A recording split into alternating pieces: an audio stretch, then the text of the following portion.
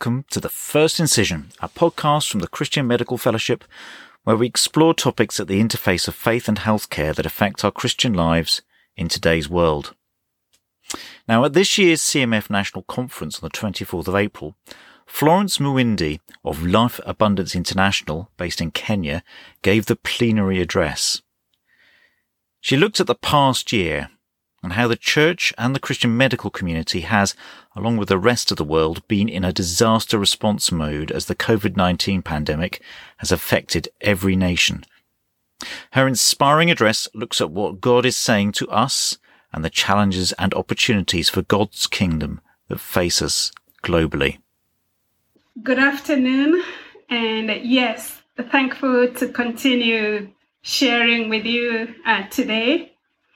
The topic of my session is for such a time as this. For such a time as this. Allow me to just open in prayer. Lord, we want to humble ourselves before you that we may hear from you. We dedicate this space to you. This time to you, that Lord, you may speak to our hearts. We want to receive from you. In Jesus' name, amen. Amen. Yes, again, for such a time as now. Who would have imagined or even begun to think that we would be in such a time? How could we even have prepared or made way so that we may survive differently in the time and the season that we have found ourselves in over the last 12 months or even more? Who would have imagined or even described some of the things that we have seen, experienced, even had on the media? It's just been so different, so uncertain, all over the world, in every sector, including the church. The reality is we have been in a disaster response situation that is sustained everywhere. For everyone, old and young, students and professionals, everywhere, life has indeed dealt the unexpected. As Christians, as health workers, what should be our perspective and what should be our response at this time? I want to assure you all things work together for good. And even in this, we can be able to say with confidence, nothing will separate us from His love. His will is pleasing and it's perfect. We have, and in 2021, it continues to be the reality, being in the will of God. And what is at hand is suitable and it's precise for each one of us to fulfill their purpose, because God knew it, God planned it, and God has given it to us as an opportunity. I have recently been looking at the book of Isaiah, the first 6 chapters, and they give the outline of something that is so wicked. A nation, the nation of Judah, that is wicked and unfaithful, describes the city of Jerusalem and the unfaithful that is there. And then the judgment of God reigns on Judah and Jerusalem. And then there's destruction. There's destruction of the vineyard of the Lord, and it's awful. There's war. It's wicked, and Isaiah talks about this and takes it all in, And it almost like reflects what is happening in our world today. It really sounds like the things that he's seeing, the things that he's describing are the very things that are happening in our midst right now. What we are seeing in international news, what we are seeing in the social media, just a full display of the things that we have been through, the things that we are going through, the things that are yet to come. Then Isaiah changes tune, and he goes on to inform us, if we are willing and if we are obedient, we shall eat the good of the land. In that situation that he's describing, he says, if only we are willing and obedient, we will eat the good of the land. He goes on to say, the branch of the Lord is glorified. And then almost as a climax, we get to see Isaiah's vision of the Lord, high and lifted up. And he says the train of his robe is filling the temple, and the earth is full of his glory. And then he asks, who shall I send, and who will go for us? At such a time as now, the glory of the Lord, the trail of his robe filling the temple. And in that instance, he says, who will go for me? Who can I send? If we are willing and obedient, we shall eat the good of the land. I appreciate and I testify to what God is doing in us and in the nations for his glory at such a time as today. You are well aware of his voice. You are well aware of the need in your space. And all this does not take the Lord by surprise, not at all.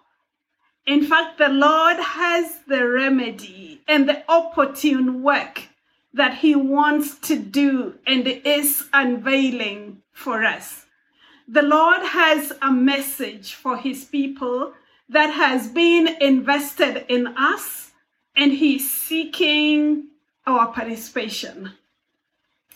Isaiah was shown the need, and before he was invited to participate, he was being asked by the Lord, can you see it? Can you see the wickedness? Can you see what has come into the space that you are in? Will you carry my glory into that?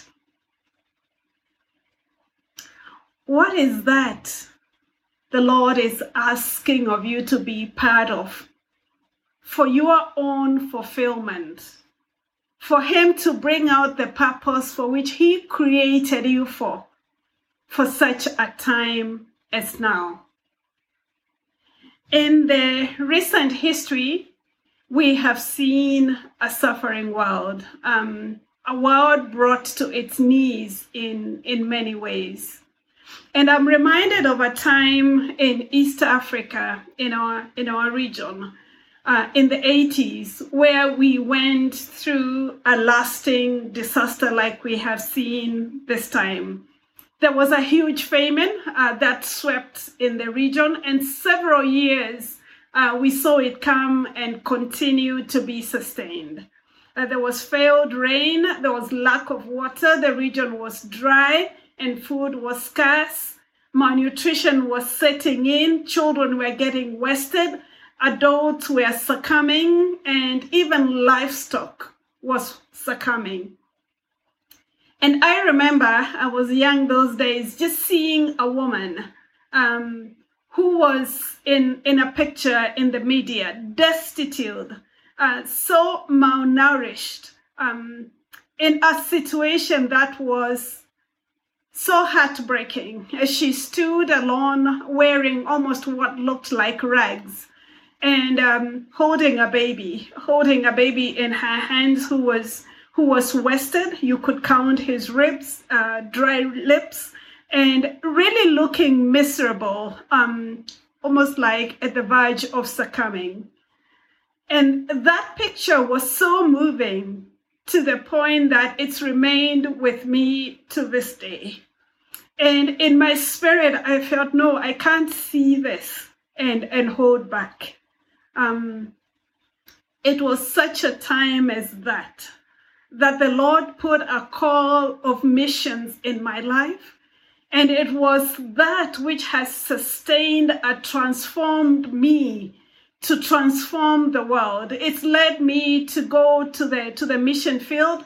As I went through medical school, as I went through the public health trainings that I did, I was preparing myself for such a time as I had seen portrayed in that picture, that I could go and respond to the Lord. And indeed, more than 10 years later, after I saw that picture, as I made the decision for my family and I to step into the mission field, I had in mind that I will be used to rescue a life, that I will be used to make what was a wicked situation become better. And it's led to my fulfillment. It's led to the purpose of my life being accomplished. As I look back now, more than 25 years ago since the time that I stepped into that, seeing what has been the fruit. What has been the fruit is more than 1 million people, never the same again, among the poor and the vulnerable, ministered by the ministry that I lead. In more than 12 countries in Africa, the least of these being addressed because of that moment, that such a time as it was, that planted a seed in me. That hasn't been the only disaster. We've seen the AIDS pandemic or epidemic come and go. We've seen the time of Ebola come and go. We've seen other global problems come. And we are dealt with a situation, and then the Lord asks us to respond. Asks us, what do you see? And do you see me lifted up? Do you see the trail of my robe filling the temple at such a time as now? And if we are willing and obedient, we partner with him and we get to see the best come out of us. At such a time as now, God is exceptionally at work in global and personal levels in ways that can only be supported by the pain and the changes and the opportunities that we are seeing in our world today. His will is being done, and the dividends of the season are real, and they will last. I pray that we will be among those that will seize the opportunity and allow transformation in our hearts, that we may never be the same again. It's amazing what he is birthing now and what will be sustained by those who are willing and who are obedient. For such a time as this. 2 things. What should be our perspective? And 2, what should be our response? Let me talk about perspective first. Our identity is on the table. Our posture and attitude is defining us in reference to the need and what the Lord is allowing us to see. We are not health workers. We are Christian health workers. We are invited to be what only people who know Christ can be at such a time as now. We have on the table an opportunity to live out our faith and serve from our identity, or allow ourselves to fall short of the one who is lifted up, and the train of his robe fills the temple. The opportunity at such a time as now is gold. It's amazing that during a time like this, we are able to live and serve as children of a King, confident that even in this, it is working together for our good. The Lord is on the throne. The Lord is asking us to participate in the display of himself in such a situation as now. How will we be known? We will be known by our love because of his rich love. Our faith and identity in him makes us stand tall. It does not put us to shame because we are under covenant. We are under covenant established between God and Noah and all the generations that have come and gone. And our hope is anchored in God. He will not destroy. He will not destroy because we are there and he's asking us to participate, that there may be remedy, that there may be healing, and that this situation can again be for his glory. We can echo that hope in the midst of every situation as it unfolds. We can hold on to that hope in the night, in the hospital corridors, in our homes, at funerals. He will not destroy. We rise with courage. As fear and panic and anxiety rise around us, we can be different at such a time as now. The Lord who sends us is in need of us. And he has informed us really well of the task that he has displayed for us. We will not be dismayed. We will be strengthened. And when we begin to fear, we will reach out to his outstretched hand, which is victorious and which is familiar with service, because he is a Lord of service. He took the towel and washed the disciples' feet. He's so familiar with service. When we feel scared and when we feel inadequate, we can hold on to him. Friends, God watches over us. Has he not assured us he is our refuge and our fortress, and we can trust him? Surely he will save us from the fowler's snare and from the deadly pestilence. He will cover us with his feathers, and under his wings we will find refuge.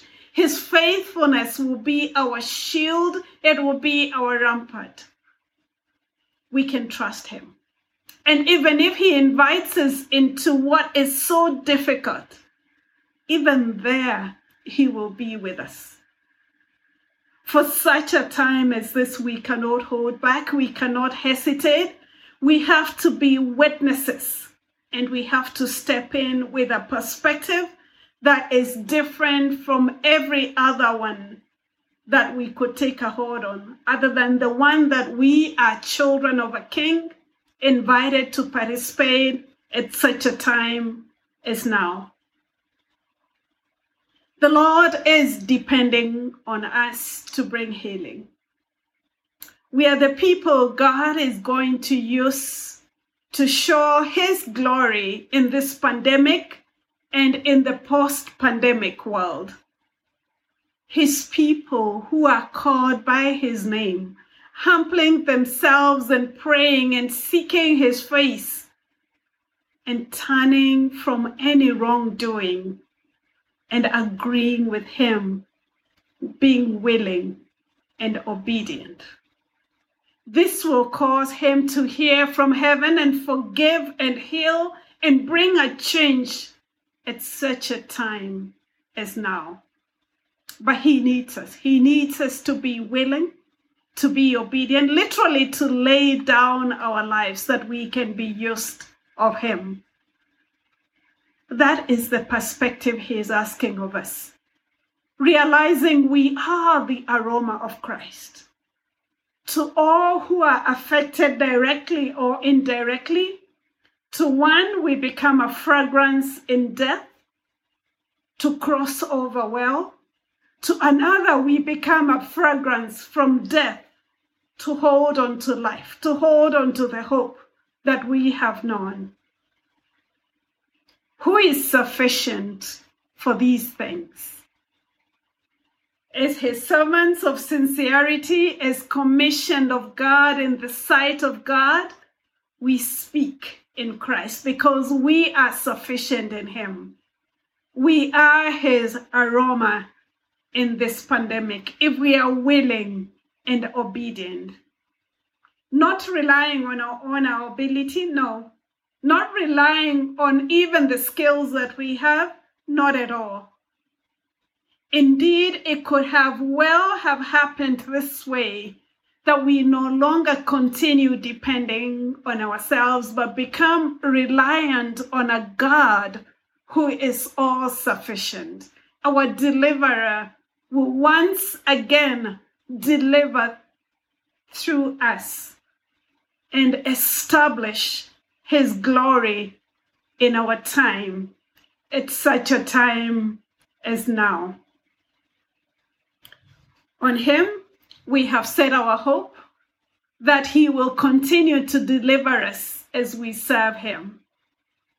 May I encourage you to know his love that abides to the end, because nothing will separate us from that love. In all these things, we will be more than conquerors through him who has loved us. Nothing in all creation will be able to separate us from the love of God that is in Christ Jesus. That is the perspective that will keep us in serving and allowing him to be seen through us. Secondly, our response. For such a time as this, what should be our response? We are light in the darkness. We are soldiers at war. We are the hope for the hopeless.